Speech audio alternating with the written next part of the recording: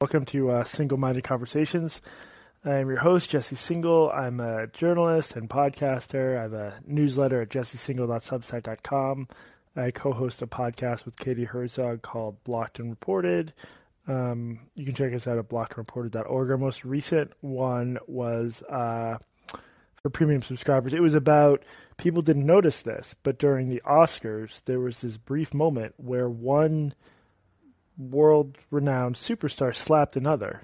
Nobody paid any attention to this, but we found the footage and we sort of broke that story wide open and talked about it a little bit. So yeah, this call is going to be mostly just me taking whatever questions or comments you have, so feel free to jump in the queue. The one thing I did want to say, joking aside about the slap thing, was to me it was an interesting example of how racial essentialism just like makes everybody dumber and leads to really predictable and silly arguments. And I think anytime you criticize racial essentialism, people will immediately fire back that like, oh, you're mad that people talk about race, or you're mad people expose racism. But to me, like, racial essentialism is pretty easy to define, and it's not that. It's basically the idea that, like, in any human interaction, the most important, interesting thing to focus on is the racial identity of the participants. So you basically saw BuzzFeed and a lot of others with these takes sort of implying that people wouldn't be interested in the slap or wouldn't have strong feelings about it if the people involved weren't black. To me, that's, again, a form of essentialism, because it seems pretty obvious that any scene broadcast to hundreds of millions of people where one very famous person slaps another very famous person, that is like the definition of what human beings are interested in. And in my view, this understanding that the way to fight racism is to just insert race in everything and turn everyone into symbols of their race,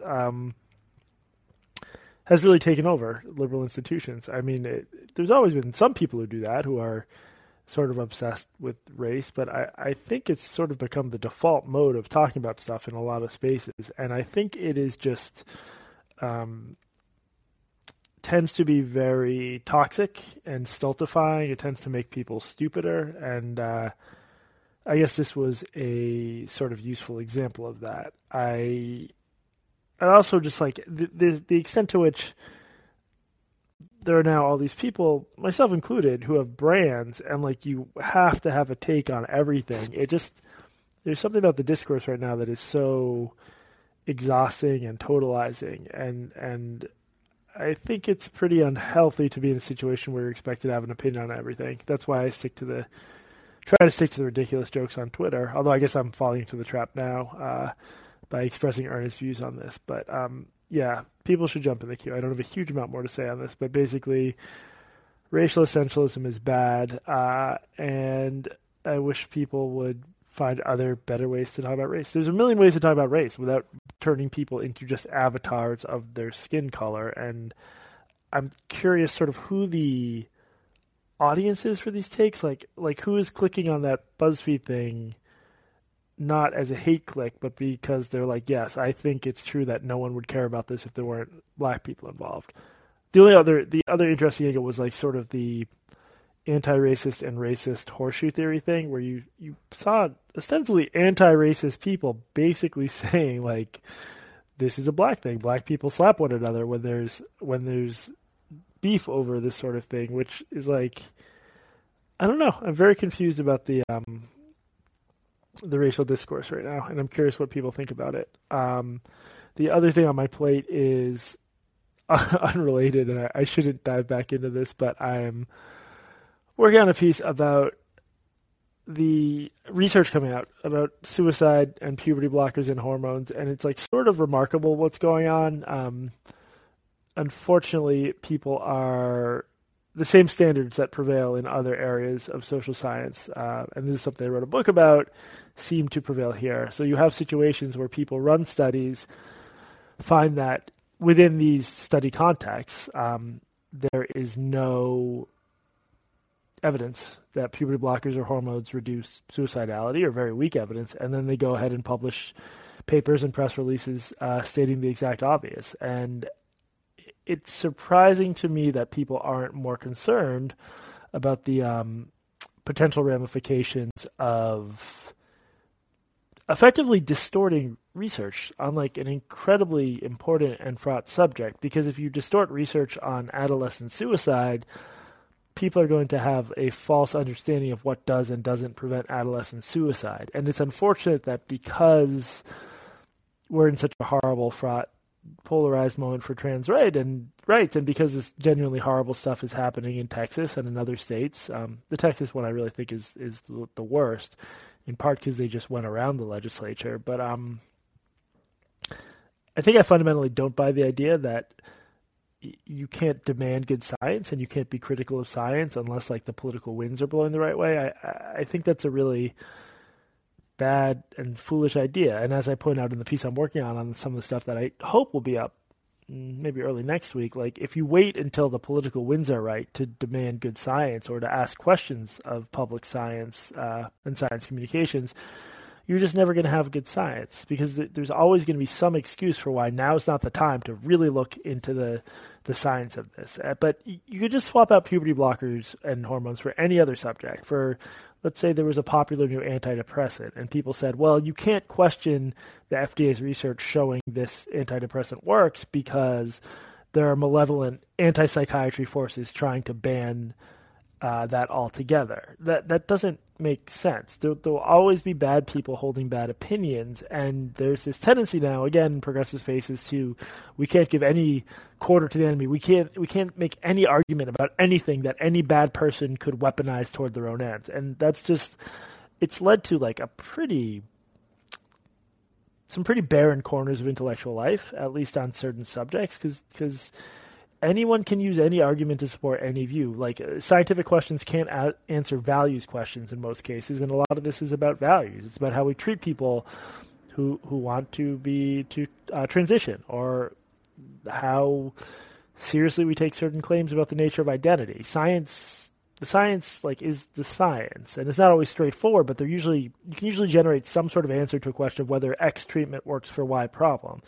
And to find an answer to that doesn't look the way you want it to look, and to basically just distort it when the subject is adolescent suicide, I don't know, man. It drives me really crazy, and I think it's potentially harmful. So there'll be more from me soon on that. Maybe when I finally get this piece up. It's going to be 2 pieces, but each self-contained. Maybe I'll talk about it on here. What is up, Colin? Hey, I want to pivot back to the slap, because that's clearly the more consequential discussion between that and puberty blockers. But yeah, I listened to the episode you and Katie did about it. I do want to say that Judd Apatow's response was maybe a little alarmist, but I think that he probably was touching on a broader truth that people remind me what he said. All the takes have melted together.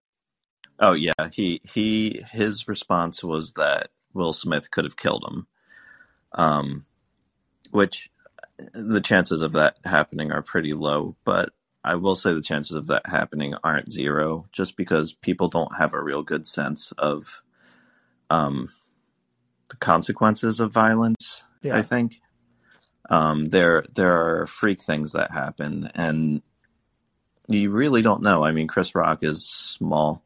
Almost 60, in relatively good shape, but you really don't know what's going on. If he hits him in the jaw just the right way, he could just black out and hit his head.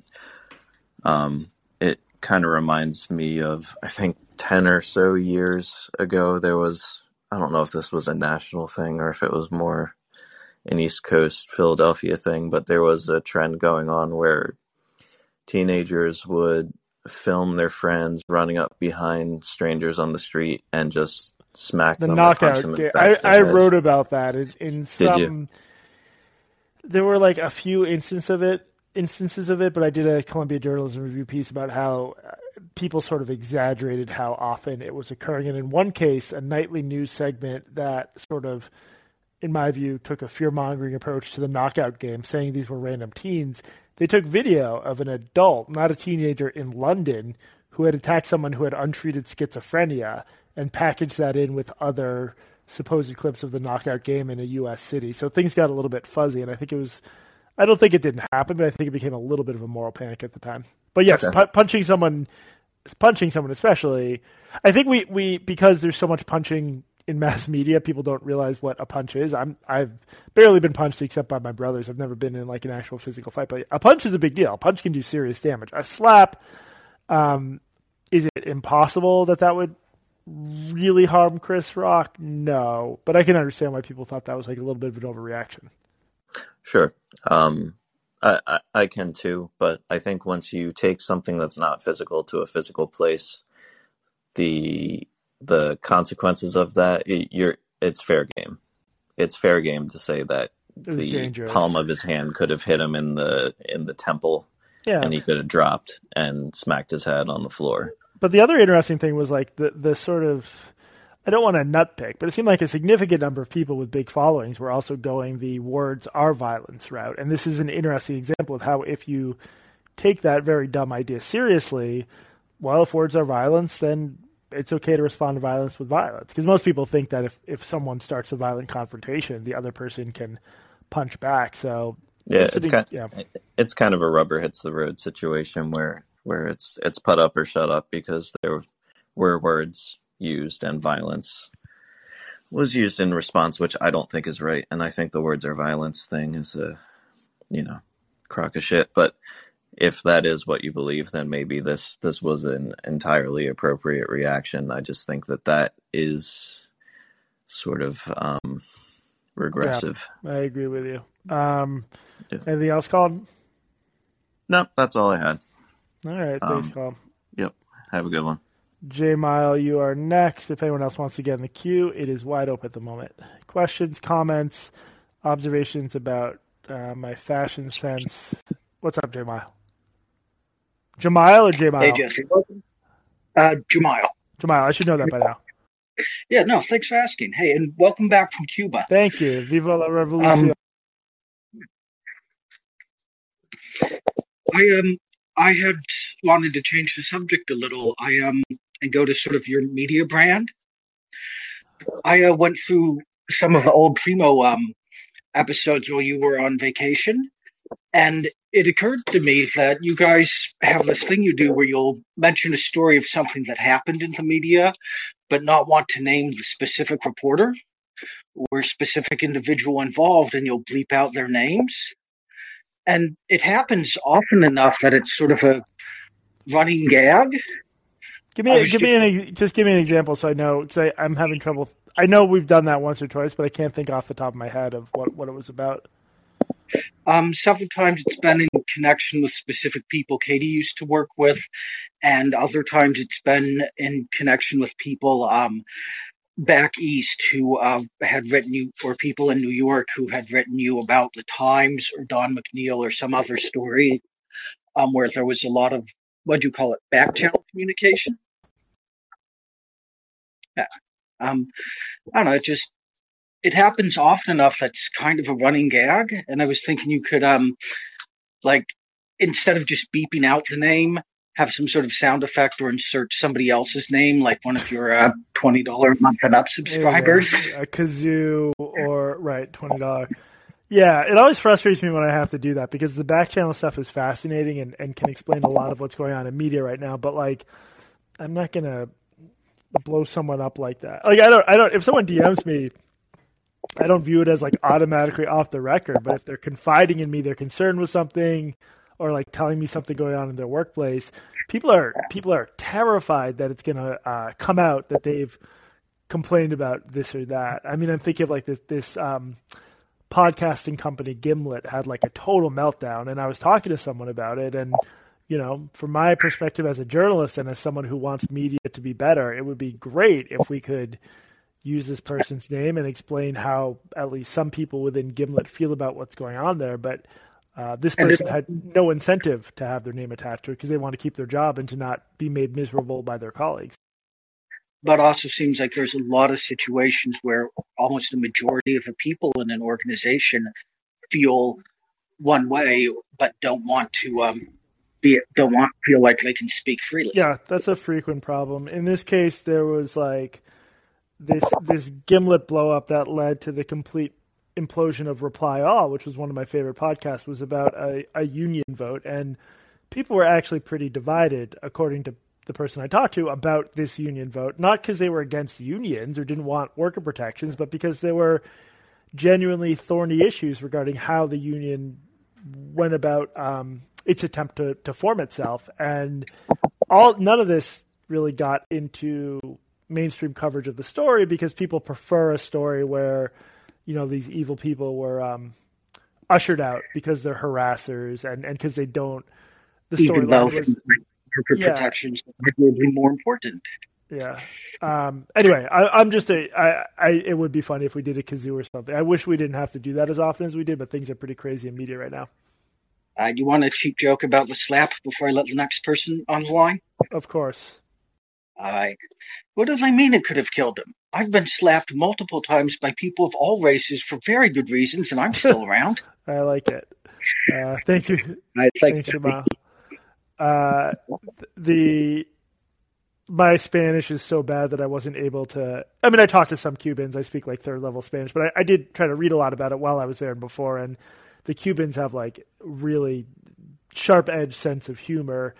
And one of the jokes was that after I might have already told it. My brain is fucking gone. I don't think I told this yet, but one of the stories was after Trump got elected and Fidel died not long after that. I think I have the timing right, or he was seriously ailing. So the joke was Fidel Castro always said that he would not rest until American democracy had destroyed itself. And then Trump was elected. So that's like their kind of joke. Probably better in the original Spanish. What's up, Doug? Hey, Jesse, how you doing? This is maybe something you've covered before and is slightly off topic, so apologies in both cases. But I was wondering what your opinion on Compact Magazine was, since it seems to be breaking a lot of people's brains on Twitter. Yeah, I haven't looked too deeply into it other than seeing the brain breaking. I think, am I correct that it sort of explicitly identifies itself as like conservative but anti-cancel culture, or like traditionalist sort of? It's a sort of weird alignment of like post. It's like Glenn Greenwald, Michael Tracy, Adrian Vermeule. Vermeule, Ponte, Michael Tracy, Sohrab Ahmari. That kind of crowd. Yeah, I mean, I'm sure some of it will be interesting. I think I'm a little bit skeptical about the ideological project and whether and to what extent there's a category of person who complains about cancel culture and liberalism who I think Compact Magazine is explicitly anti-liberal, anti a certain type of liberalism. So like I think a lot of these folks aren't actually liberals and don't necessarily believe in like have my senses of free speech. They probably just want to ban different stuff. When I talk about, I don't mean like Tracy or Greenwald. I mean some of the other stuff. So I don't know. I rarely get excited about new publications these days, to be honest, because there's so few publications where I feel any urge to read them cover to cover these days. It's more like individual writers I follow, but we'll see if it works. I'm always glad people are trying to launch new things. Yeah, and the last thing I'll say is I do think it covers a kind of growing interest in a previously unexpressed political alignment. Whether or not it's actually coherent on principle remains to be seen, I suppose. But it's worth looking at if you haven't glanced at it. We'll see. I will. It's also like worth pointing out the average American does not have politically coherent political views. Like the only tribes that think that that's the norm to have like a full philosophy are like academic and journalists. So I don't know, maybe it'll better represent the people in that sense. Sure. Thanks, Jesse. Thanks, Doug. AA, what is up?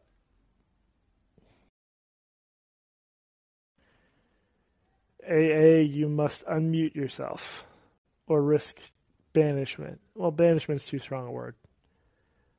All right, I'm going to take the next person. If you get back in line, I'll bump you to the front. Yusarian, what's up? Hey, Jesse. Hey, I just wanted to take the opportunity on the Slapgate or whatever it's being called, just the takes, the sheer volume and variety of takes on what happened, I think is just another piece of evidence of just how far gone the discourse has become, because it really is not complicated to say that a comedian should not be physically assaulted for telling a joke, no matter how bad taste the joke may be. That's just not something that should ever happen. And it doesn't matter that the joke was about a woman, and it doesn't matter that the slapper was black, and it doesn't matter that the slappee was black. Like, none of that matters. This is just an opportunity for everybody to load all of their culture war bullshit priors onto this thing. And that's why you're seeing like so much of this stuff get scrambled. You're seeing people defending it. Oh, this is great. Like, whatever happened to toxic masculinity? I mean, if anything is an example of toxic masculinity, isn't it this? Yeah, no, I mean, I agree with you. It's also interesting that like the power side of it is interesting, because she has a lot of power. She can defend herself. It's like, well, if that justifies violence, does it justify violence if Dave Chappelle makes fun of a crackhead or an opioid addict, which he has done? I don't really.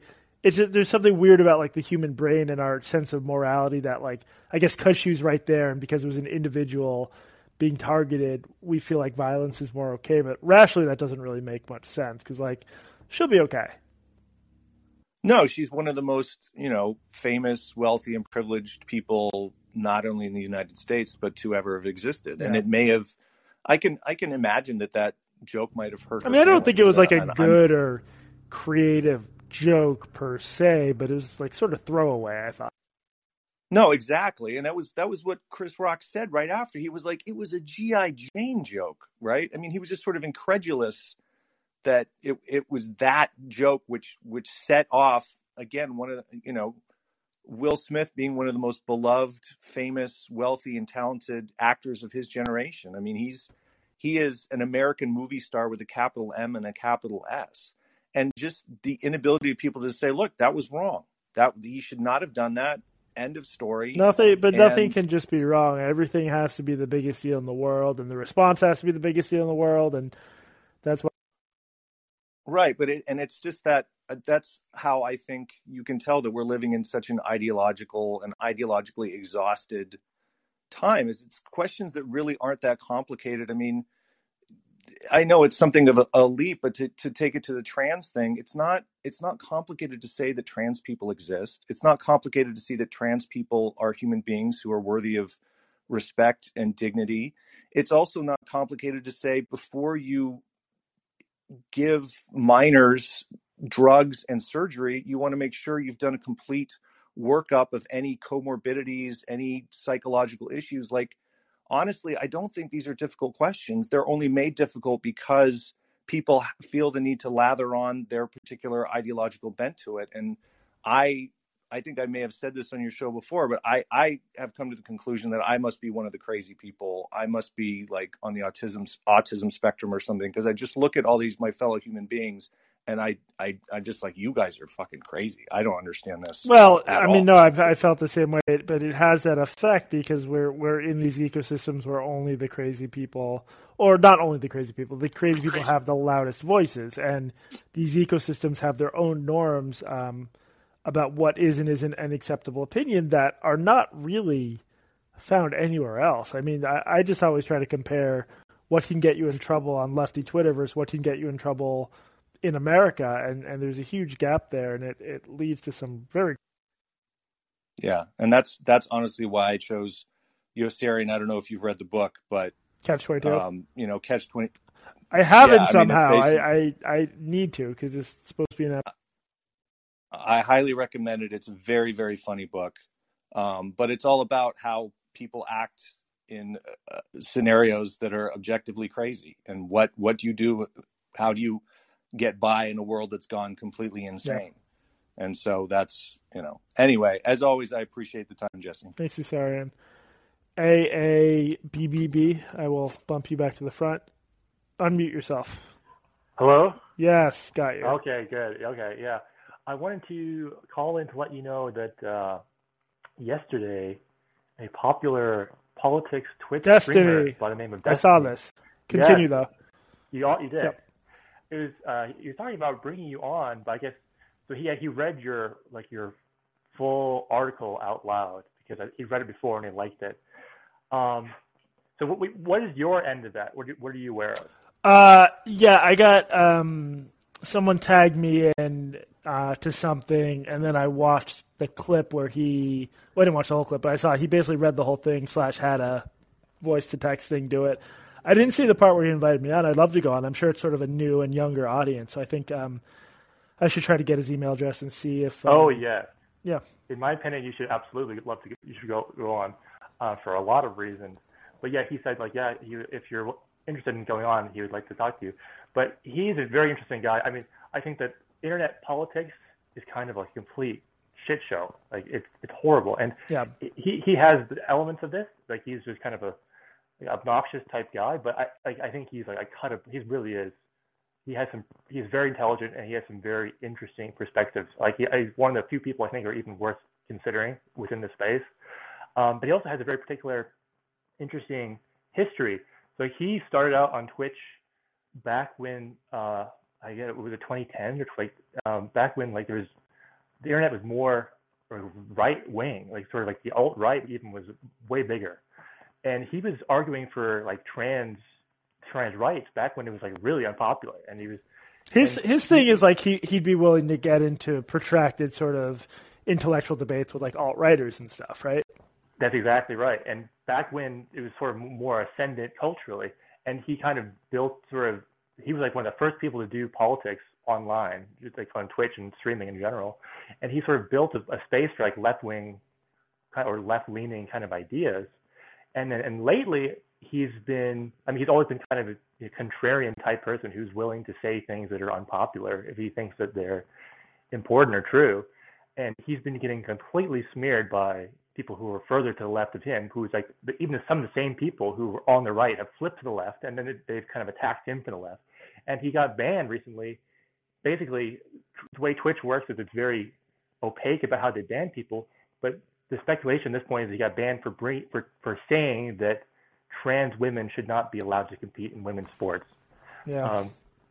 I'd heard that. Yeah, that's why people think he got banned, which is like, if that's true, it's another example of like, maybe we'll think it's horrible anyone held that opinion 20 years from now, but the fact of the matter is a lot of people hold that opinion now, and if you're going to create spaces where you can't even utter mainstream opinions, like Jesus Christ, what is left? You're going to just have the most boring content. Anyway, I should maybe when I get off this, I'll try to find his email and send him a note because I'd love to go on his stream and maybe I can interview him on Blocked Reported. That would be incredibly interesting. Yeah, I think he'd be an interesting person to talk to about this because, I mean, I've been following both of you for a long time, and there's always felt like there's like this huge intersection of stuff, but you guys never sort of connected, or like there was never sort of a direct bridge. But the types of things that you bring up, like you seem to be, I mean, both of you and him are sort of like people who are consistently left-leaning, liberal people, and who just are willing to make this position to defend them, but also willing to say, stuff on the left is a bit too far sometimes, where we've kind of gone in a direction that I think is not that great. And particularly recently, he's been sort of moving in that direction. He's been talking about these types of issues. So I think that, but he's also, I think, not familiar with a lot of stuff that you talk about. So I think it would be interesting for you to bring your perspective to him and see how he reacts to it. I should. That's a good idea. I'm gonna do it. You pushed me over the edge, and I appreciate the suggestion. Okay, awesome. I can even send you his email. But yeah, could you just send me a message with his email address just so I have it, if you know it? Via call-in? Or email. Either way, I'll see it either way. Okay, I'll do that. Cool. Thank you very much. All right, bye. Joshua, what is up? After Josh, we're going to take Joseph, and then that'll be it for now. No one else in the queue anyway. What's up, man? Hello, comrade. Welcome back. Gracias. I appreciate it. I actually wanted to. I'm going to jump I was planning to throw a comment at the end, and I kind of want to bring it to the front because I was talking about Destiny. Didn't hear about that, but I really wanted to throw in a comment on the end to say, whether it's Twitch or YouTube, I think that there are mediums out here for you, Jesse, where you could exponentially grow. And as someone who works in the field of digital marketing and advertising, somewhere like being on call-in, I think is a very intimate experience, and you're clearly building a solid community here. But I don't know if I can be direct. Like you have 37 amazing people here, and I feel like someone the like 37 best people. the best. No, terrific people, genuinely. But someone like you, I think myself, and I'm sure many of these people agree, is kind of a voice of common sense, pun intended, in this world. And I think that if we want someone like you to be able to have a following and a reach, you're going to have to look at expanding to something like Twitch or something like YouTube. And I know that's kind of a difficult area because the truth is your demographic's 30 and up, and Twitch tends to lean younger. YouTube's a little bit of a mix, but I could really see you hitting some and gaining more of a significant following on those areas. And I do think that someone like you, needs that and deserves that following and should be heard. Thank you. No, I appreciate that. I'm always interested in experimenting in new areas.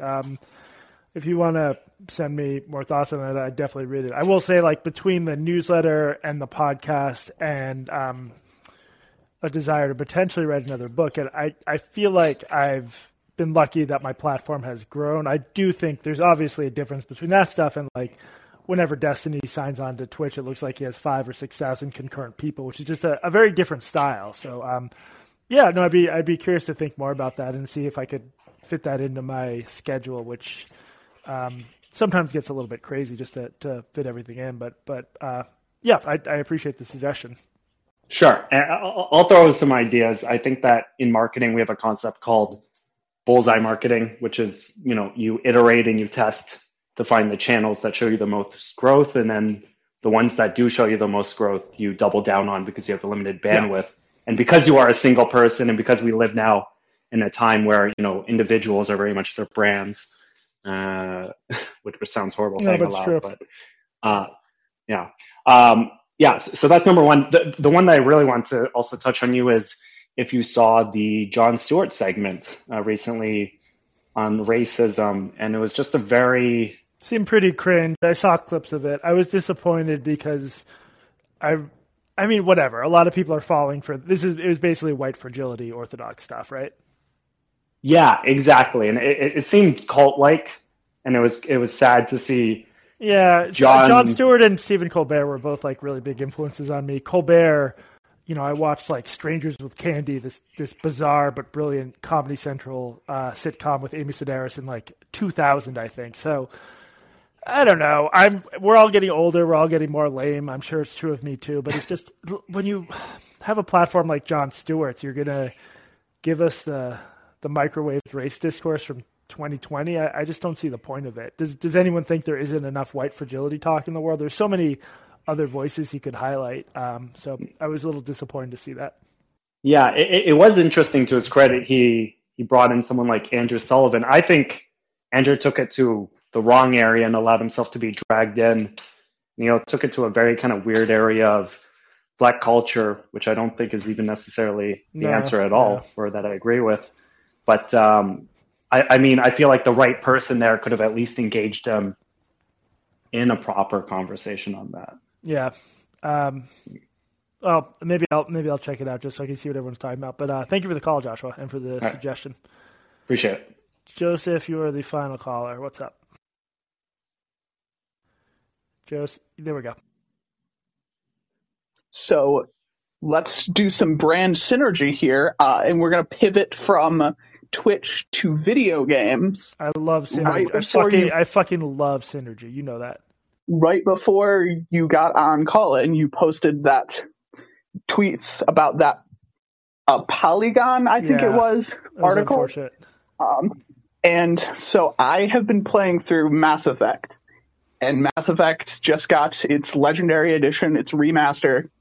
And what really kind of struck me is that Mass Effect, and particularly Mass Effect 2, has a shocking amount of like super overt racism in that game. Inter-alien racism, right? Yes, like a ton of it. I mean, one of the companions that you have in that game, one of the first companions you get is somebody who willingly and happily participated in the creation of a disease that the game itself calls a genocide many times. Oh my God. And you can agree with this person on the creation and use of this illness. And I found it very striking that came out, but there's not really kind of that noise about it the way there is noise about other media that is that has characters that are tangentially problematic. Yeah. And that kind of got me thinking, to what extent is the issue really that the content is tangentially problematic? And to what extent is it that the content might just not be particularly great and people are taking content that they just don't enjoy very much and slapping on this weird reason onto the side? Oh, that's interesting. Well, so in the case of this Polygon article about the new about Horizon Forbidden West, Chris, I don't know if it's a he or she, Chris, they seem to just sort of take all these. It's like a post-apocalyptic game set in a post-apocalyptic America, so there's a lot of different cultures because there's a lot of different cultures in America, and Chris seems to just be mad at all these very little incidental aspects of the plot and even the set design of the game. So it doesn't even seem to be really complaints about the plot. I mean, one of them is the different tribes call each other savages, which is exactly what you would expect in a landscape dotted by different competing tribes. Tribes don't like one another. They don't like other tribes. So I had so much trouble. I've read a lot of this sort of culture writing where I'm just who is this for and why does anyone care about this? I'm curious if these articles get any clicks other than the hate clicks spread by ghouls such as myself. But I do think there's something to the idea that people are very incapable of just being I happen to dislike this piece of art. It's not for me, which is it's a healthy impulse to develop, to just be able to dislike something and walk away without having to make a grand statement about it. But yeah, man, culture writing is so bad right now, especially in video games. Yeah, I think with the Horizon stuff, every part of that screamed to me, this thing just isn't working for me, and I need a reason to not like it. Particularly with Horizon, which is a game that got its own weird right-wing publicity over the fact that the main character is a woman with a beard. Oh, see, I didn't even know that. So everyone just always needs to find something to be mad about. That's what it comes down to. And I think that actually makes the grasping for reasons to dislike Horizons kind of more plausible, because it is a game that is theoretically polygon coded, so to speak. It is a game that, because right-wingers had a problem with it, people who write for Polygon are supposed to like. Yeah. So if you don't like it, you need a Polygon-approved reason to not like it. So you find some flaws and grasp desperately. Yeah. No, I think there's something in your theory. It's also bad. Anyway, thank you for the call, Joseph. I think that's a good point.